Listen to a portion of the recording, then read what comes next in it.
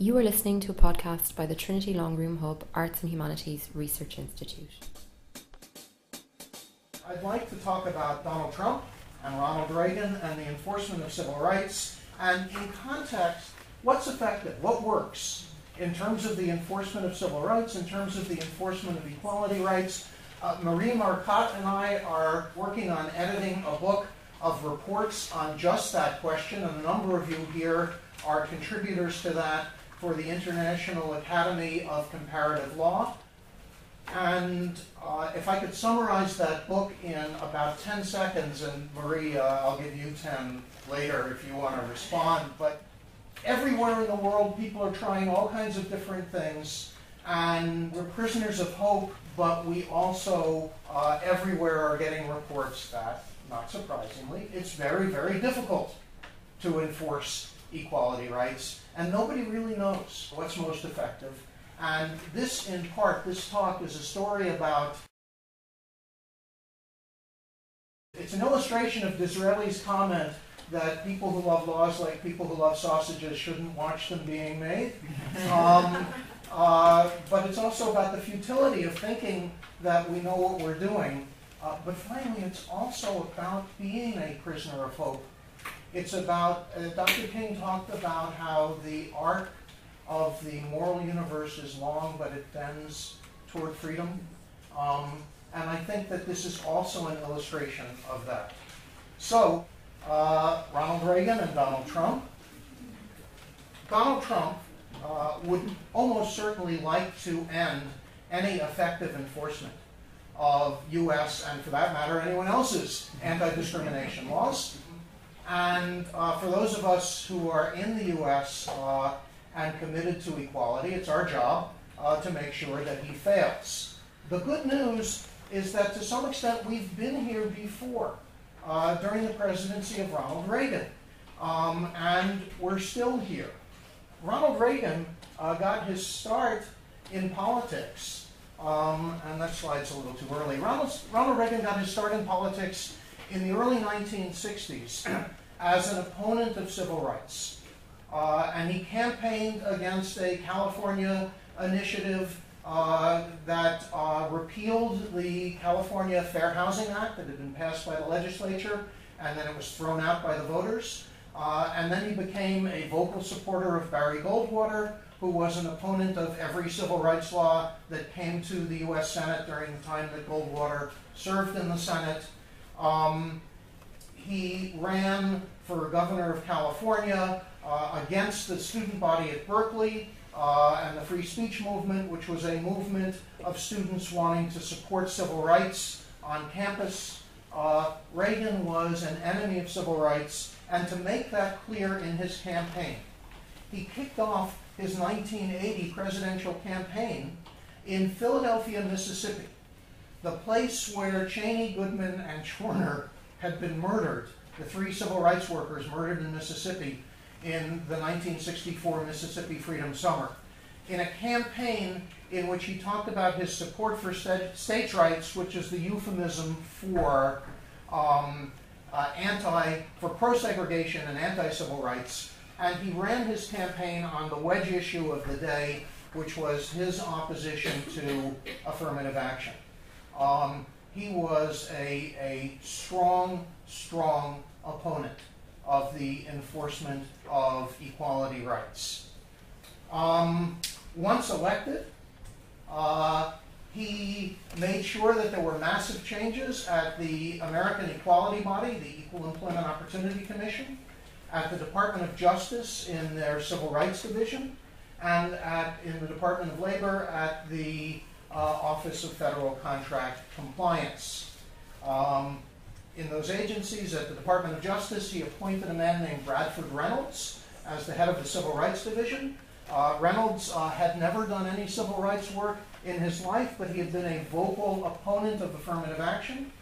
And as soon as he became the head of the Civil Rights Division, he engineered the U.S. government changing sides in over 50 cases, from support of affirmative action remedies, often in consent decrees, often in cases where the parties had agreed on a remedy, to opposition to those remedies, except in reverse discrimination cases In cases where white men were complaining about discrimination, the U.S. Justice Department supported them. It was so bad that in May of 1983, the NAACP asked Congress to disband the Civil Rights Division. That's really, from an American perspective and given American history, that's quite remarkable. But that's how bad it was under Reagan. At the EEOC, he appointed a man named Clarence Thomas as chair of the EEOC. That's someone you've probably heard of. He went on to serve and continues to serve on the U.S. Supreme Court. There were major budget cuts. There was a 50% reduction in the number of cases initiated by the EEOC. They abandoned their class action practice. They essentially abandoned their systemic discrimination practice. They began filing amicus briefs on behalf of employers, not employees, except, again, in reverse discrimination cases.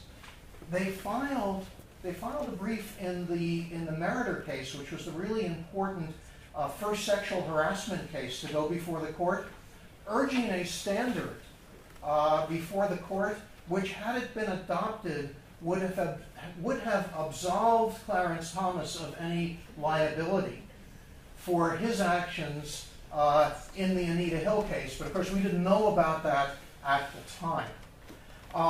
The percentage of no-cause findings, that is, cases where the EEOC said, no, there's no evidence of discrimination here, nearly doubled. Well, the percentage of cases settling dropped by almost 50%. The EEOC was, under Reagan and Clarence Thomas, a disaster. At the Office of Federal Contract Compliance, they cut the budget 25%. They dropped the number of administrative complaints. These are complaints against large government contractors who weren't hiring women and minorities, from 53 in 1980, that was the last year that Jimmy Carter was president, to 5 in 1982.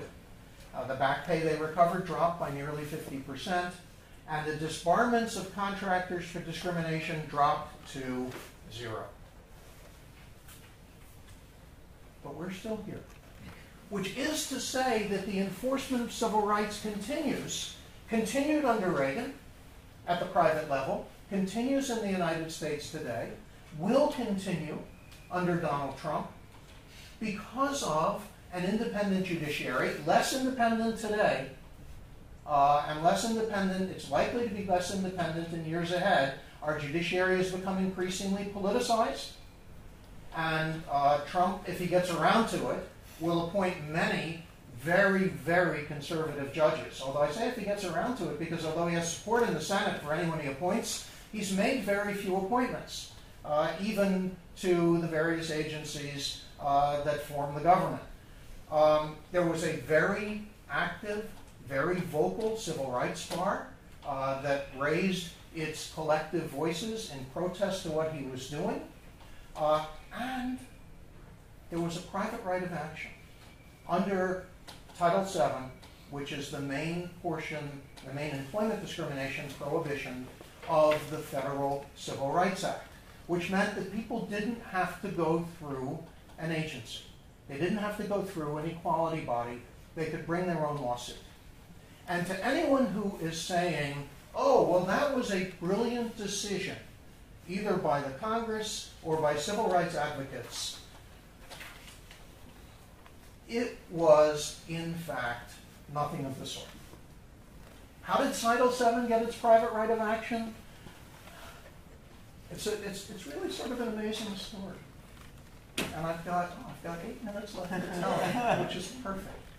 So in 1963, following the demonstrations in Birmingham, President Kennedy realizes that he's got to introduce a Civil Rights Act. And he does so on June 19th of 1963. Does anyone here know why June 19th is significant? Kennedy didn't, by the way. It's Juneteenth, right? It's the anniversary of the news of the Emancipation Proclamation reaching the slaves of Texas. Okay? Any case, June 19th, the bill goes to the Congress, and the progressives in the U.S. Congress, they want a strong equality body. They want a strong EEOC modeled on the National Labor Relations Board, which means that they want agency enforcement through agency adjudication. They don't want a private right of action.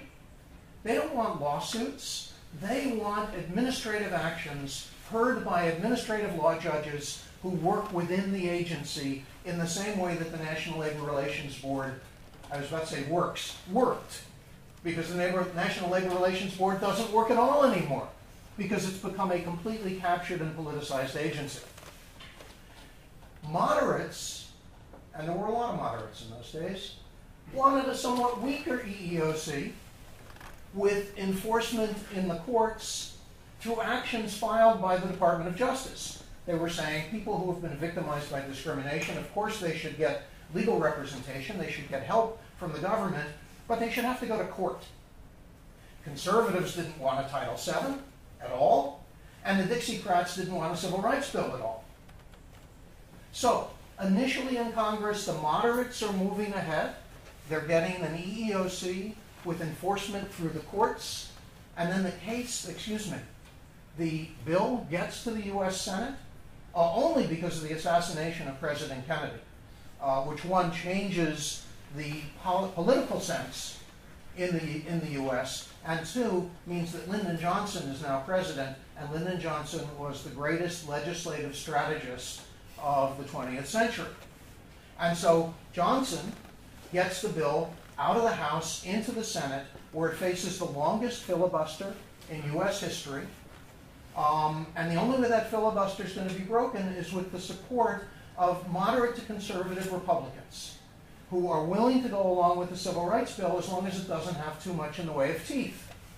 The key senator is the Senate Majority Leader, Everett Dirksen of Illinois, a man who in his youth was a virulent racist, but has become more a person of his time, which doesn't mean he's not a racist. On the other hand, it also doesn't mean that he's an opponent of civil rights in the context of 1963, 1964. And he meets with the Illinois Manufacturers Association, with the leaders of the business community in his state, and they propose a complete rewrite of Title VII with the idea that how can we protect business? And the answer, how can we protect business, is to make sure that there's no agency enforcing employment discrimination law and equality rights, either through an agency adjudication or through agency prosecution in the courts. Let's get it away from those Democratic bureaucrats who are going to not be sensitive to the interests of business in the way that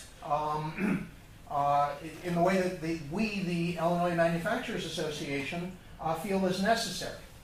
So they suggest substituting a private right of action. They did so for one simple reason. They were convinced it wouldn't work. Their object was to sabotage Title VII by making it unenforceable. And everyone understood that at the time, so much so that Anthony Lewis, the Pulitzer Prize-winning journalist for the New York Times, describes this proposed substitution as a decision to make enforcement of Title VII voluntary instead of compulsory. Now, there's actually been a long history of proposals for voluntary compliance instead of compulsory compliance that go back to Robert Taft and General then President Eisenhower and this whole wing, the sort of moderate to conservative wing of the Republican Party. It's not quite as it didn't sound quite as absurd then as it might now. But this was the and it may not even sound quite as absurd now to some as it does to others. But this was at the heart of the changes that made it possible for Title VII to be passed, for the '64 Civil Rights Act to be passed, was the sabotage of the enforcement mechanism. No one foresaw the development of a private plaintiff's bar who would enforce civil rights laws through private lawsuits. No one imagined it. I shouldn't quite say that. Scholars have identified a few people who imagined it, but they were voiceless during that debate. So no one who was involved in the debate had any sense that if we create a private right of action, lawyers will become civil rights lawyers. We're at a point now where the second largest number of cases filed in federal courts are private civil rights enforcement actions. There is a huge plaintiff civil rights bar in the United States, and as a result, when Ronald Reagan began his campaign to make the enforcement mechanisms within government ineffective, the alternative existed of private lawyers representing private clients bringing cases in federal court through this private right of action. That's why we still have civil rights today. They got no help from the DOJ, they got no help from the EEOC, but they continued to prosecute cases privately and to make good law in the process before an independent judiciary and with a civil society, with an ABA that became stronger and stronger proponents of equality rights, in part in reaction to what was happening in the White House and in Washington. So, the bill that passed thrilled the business community. If Dirksen and those he was working with knew what the consequence would be, they would, I'm sure, be spinning in their graves. Here we are, and what does it mean for now? One, it seems to me that as Mary Robinson told us that Bishop Desmond Tutu says, we've got to be prisoners of hope. We have to be hopeful. Because we can't predict. Yogi Berra. Does Yogi Berra's name mean anything to you? Great American philosopher and baseball coach who once said, predictions are difficult to make, especially about the future. And that's right. It is very hard to predict. It's hard to predict with President Trump what's going to happen tomorrow. But we've got to still be here. We've got to keep fighting. Churchill said, never give up, never, ever, ever, ever, ever. And I think I got the right number of evers there. And that means that we've got to commit to the rule of law. We've got to commit to working with civil society. We've got to commit to working with lawyers on enforcing these laws. And there's one more thing I want to say, and that is the role of love. I think that's the right way to end the conference. Love matters. Love and respect toward each other. Love and respect toward people who respecting is hard. Loving the work we do, doing the work we do with love. Dr. King talked about the transformative meaning of love. Nelson Mandela talked about the transformative meaning of love. And Lenin, not Lenin, the other Lenin, talked about the transformative meaning of love. And they were right. We need, more than ever, we need to listen to each other, we need to be respectful of each other, and we need to love each other.